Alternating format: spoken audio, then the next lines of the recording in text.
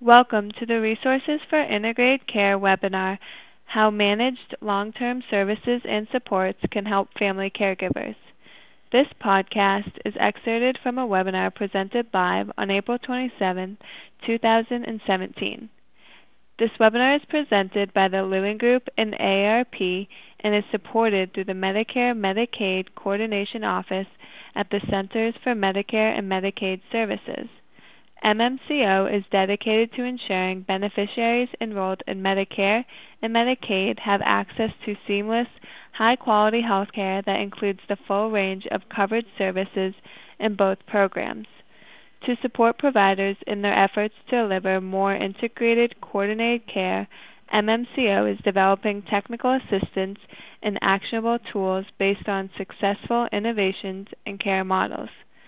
To learn more about current efforts and resources, please visit our website or follow us on Twitter for more details. Our Twitter handle is @integrate_care.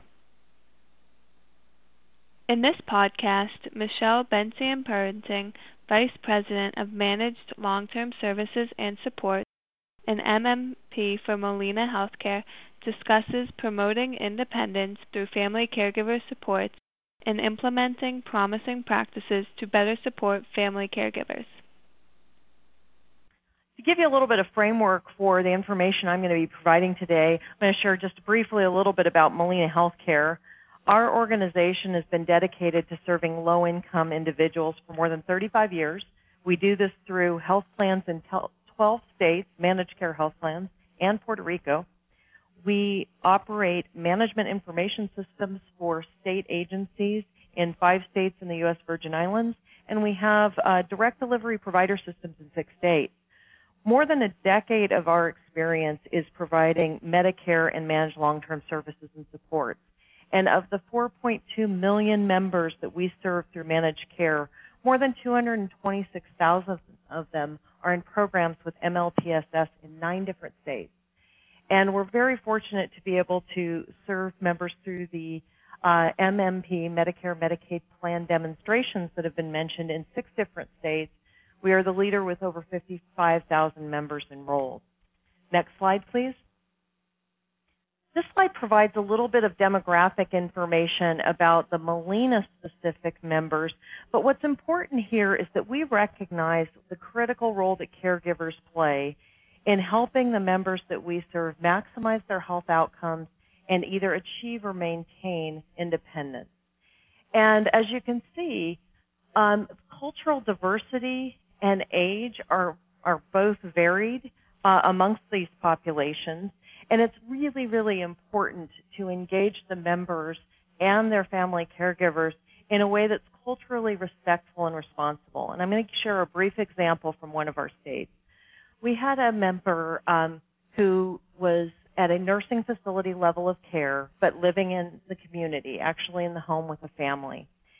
And this particular family unit provided all the natural support, all unpaid. The member expressed a desire to have more social interaction and actually wanted to participate in a day program. But the culture of this particular family and the member was to look to the eldest son for decision and direction. And although many family members were starting to experience fatigue, it was the member's desire to get into a day program at least a couple of days a week. The eldest son felt that accepting that support was not doing their job as a family. So what we were able to do is have our care coordinator engage with a respected member of their community and friend of the family who over time discussed the desires of the mother with the eldest son and the impact it could have not only on her but on the family unit. And ultimately, the eldest son decided to consent and support the mother in her wishes to attend a day program. And as a result, the stress level of the family caregivers has been reduced. The mother is benefiting from integration, has actually made friends outside of the direct family infrastructure, and is thriving. So again, I wanted to just point out the importance of recognizing that we serve very culturally diverse populations of all ages, And it's really important to honor those, not only the members' wishes, but work within the norms of that culture of that particular family. Next slide.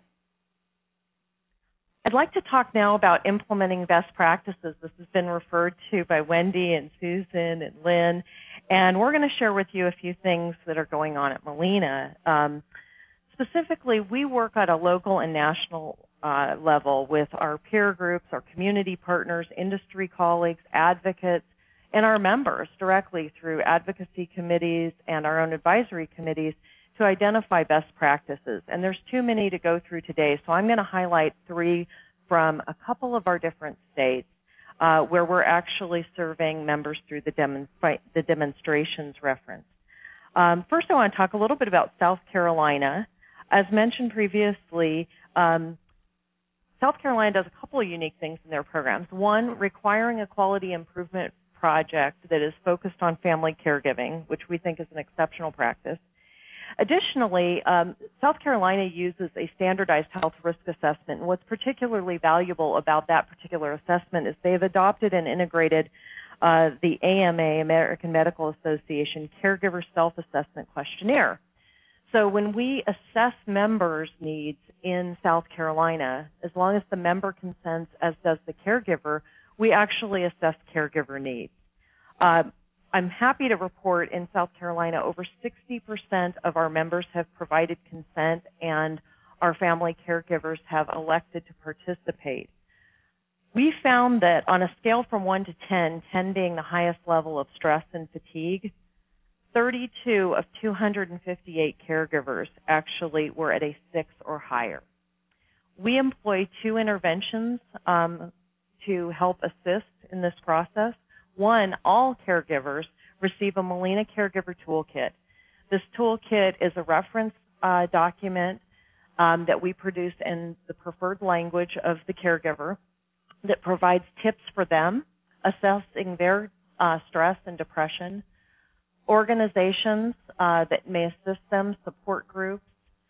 We provide information about contacts at Molina that they can reach out to as a lifeline to support them and the members they serve. We provide contact information sections so they can keep all contact information for the member they serve, the family member, as well as Molina, and their own health support professionals and community resources, as well as the resources for the members they serve in one place. We give them tips and techniques on how to be organized and organize important information for themselves as well as those they serve, so everything's in one place. We've received exceptional feedback from the caregivers and the members on this toolkit.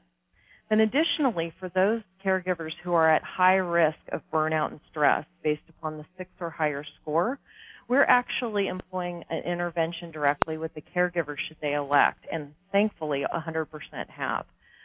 So in addition to checking in on the member both face-to-face and by phone, we also interact regularly with the caregiver, both with the member involved and on a one-on-one basis. And we work with them to try and help them achieve their goals of reducing their stress levels, gaining additional training, participating in support groups to assist them and support them meeting their needs. Now I'd like to move on to California, the CalMedi Connect program. We were fortunate enough to engage with Alzheimer's of Greater Los Angeles, and Sherry and team do an amazing job. They have provided training to our care coordinators.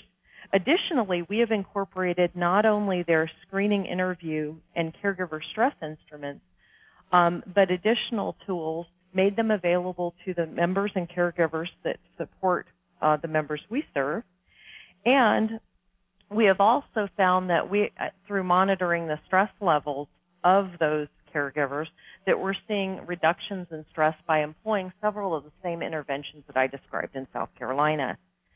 A second program that we implemented in California for CalMedi Connect members and the caregivers that support them is a grant. There is a training organization that does an amazing job providing caregiver training around stress reduction, CPR, how to do wound care, how to care for members. However, they had no content for managed care, integrated care teams, how to leverage resources available to you through managed care systems. Additionally, these caregivers had no incentive to attend the training. So through the grant Molina provided, it became actually a paid training, incorporated content provided on integrating with managed care organizations, the purpose of an integrated care team, how to talk with your member about being part of that integrated care team. If you could move to the next slide, I'd like to call out some of the feedback that we got as a result of that caregiver training. First of all, people are very, very satisfied with the training.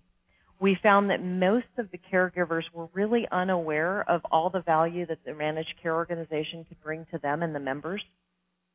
Most of them were unfamiliar with the role of the integrated care team or resources available to them and the member, and they were not even aware of how to have the conversation to become part of the integrated care team.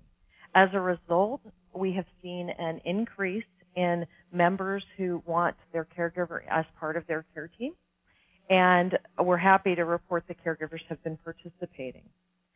Additionally, we have also seen, and this was demonstrated on the prior slide, but an increase in utilization of respite as we've really focused on the needs of the caregivers and how we can best support them in helping the members achieve, again, their health outcomes and high levels of independence and help them remain in the community-based living environment.